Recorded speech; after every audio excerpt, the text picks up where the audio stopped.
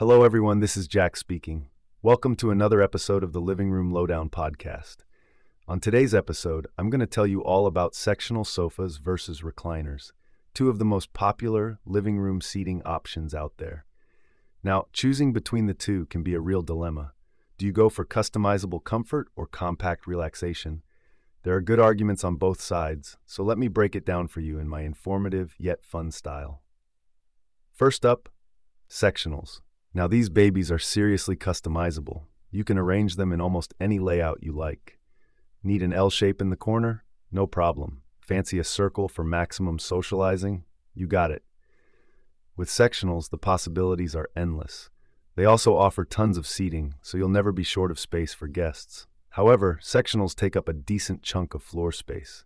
If you live in a shoebox apartment like Moy, this may be a deal breaker.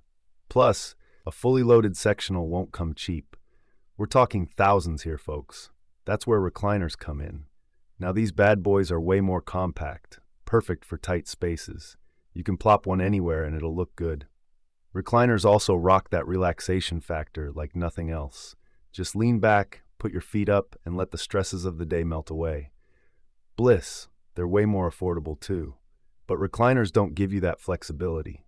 Sure, you can always add another, but they're not as sociable as a sectional. And in terms of back support, well, you're on your own there, buddy.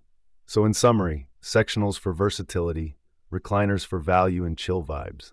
It really comes down to your space and needs. Personally, I'm a recliner guy through and through. Give me a lazy boy and a streaming service any day. But you do you, friends. That's it for this one. Have y'all decided which is the one for you yet? Let me know in the comments below. Until next time, stay cozy and keep on reclining. Jack out.